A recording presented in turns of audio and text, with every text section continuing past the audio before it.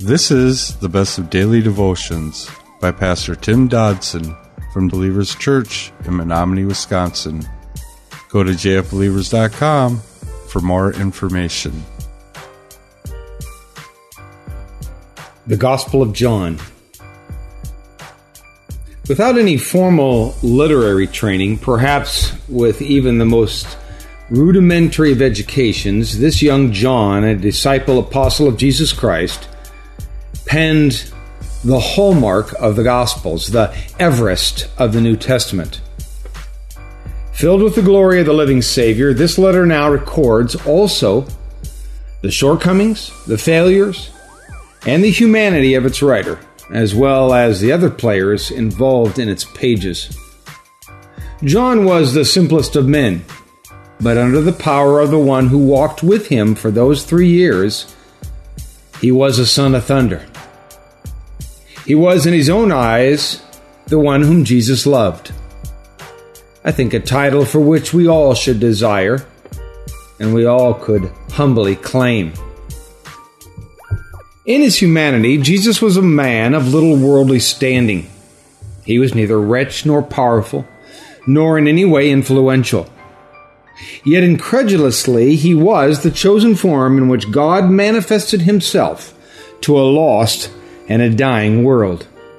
A poor carpenter's son from the nothing town of Nazareth.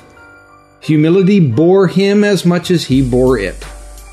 It was and is the quintessential Cinderella story. Jesus would now enter stage right from nowhere. He would burst upon the scene to the now immortal words of John, the voice crying in the wilderness, "Behold, the Lamb of God." Words which no doubt shook the very gates of hell and caused the demonic realm to quake. For thousands of years they had been awaiting his inevitable coming, and suddenly, there he was. Things would never again be the same, for the living redemption had arrived. No, not as an earthly king or a powerful ruler of men and nations, but as a simple man, if you will, standing on the shores of the Jordan River in sandals. Yet he would proceed to shake the foundations of all men, all that believed, and all that they held precious. A gentle radical who would now expose the emptiness of worldliness and the uselessness of the established religiosity. Powerful men would stand speechless at his words. Strong men would fall to their knees at his feet. Crowds would exalt him as a king. Soldiers would speak of his deity. He would be hated and he would be loved. He would be glorified and he would be crucified. He would live as a teacher, a healer, a servant, and he would die as a redeemer, a Messiah, a Savior, a King. He would run into the burning building to pull us to safety, only to die in the process.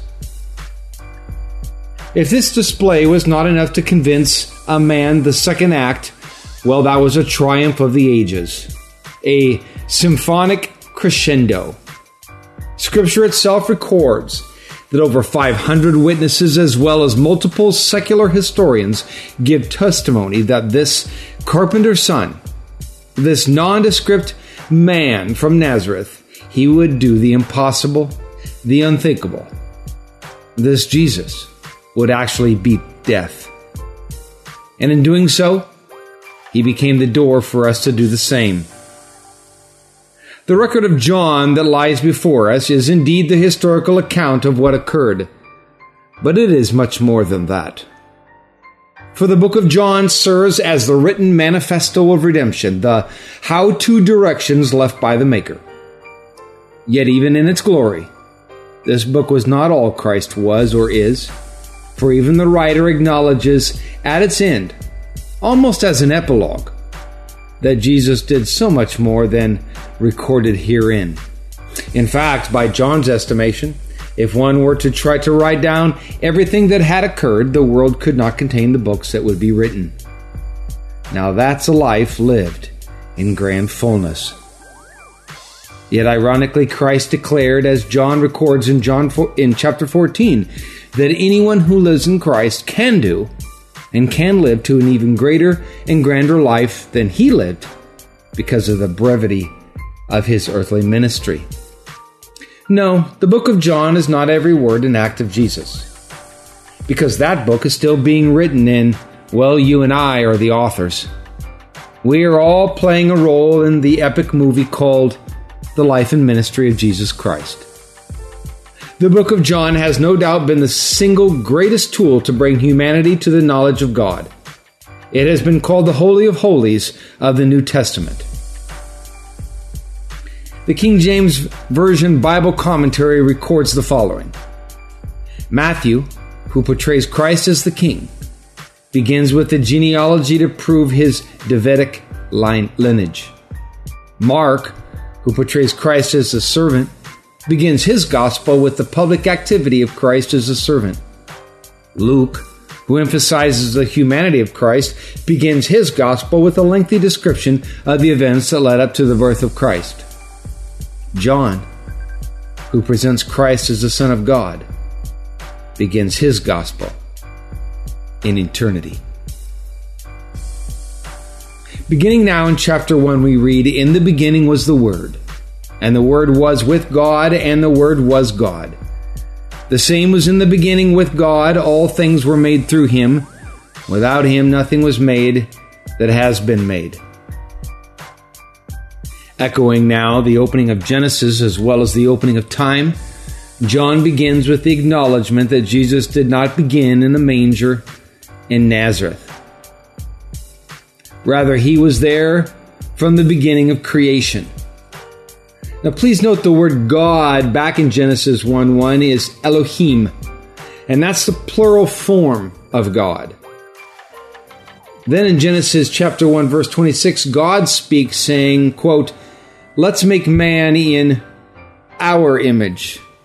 Again, plural. Thus, indeed, in the beginning was the Word. As far as time goes back, Jesus was there. Not at or from the beginning, but in the beginning, meaning he was already there when it all started. Jesus, you see, was not created, he was given. Now, whether we understand the fullness of this truth, Christ was with God, meaning he was there in God's presence as a separate and distinct personality, while at the same time he was God, meaning he was the very essence of God. He was and is the Word. Thus, he is the very revelation of the deity. In the beginning was the Word. Now, this is the Greek word logos. A logos means speaking, a message, or words. In a way, it seems Jesus would be the voice of God, longing to commune and to communicate with his creation. God sent his Son to be his voice on earth. That was our daily devotions by Pastor Tim Dodson. To learn more about Tim Dodson or Believers Church, visit jfbelievers.com.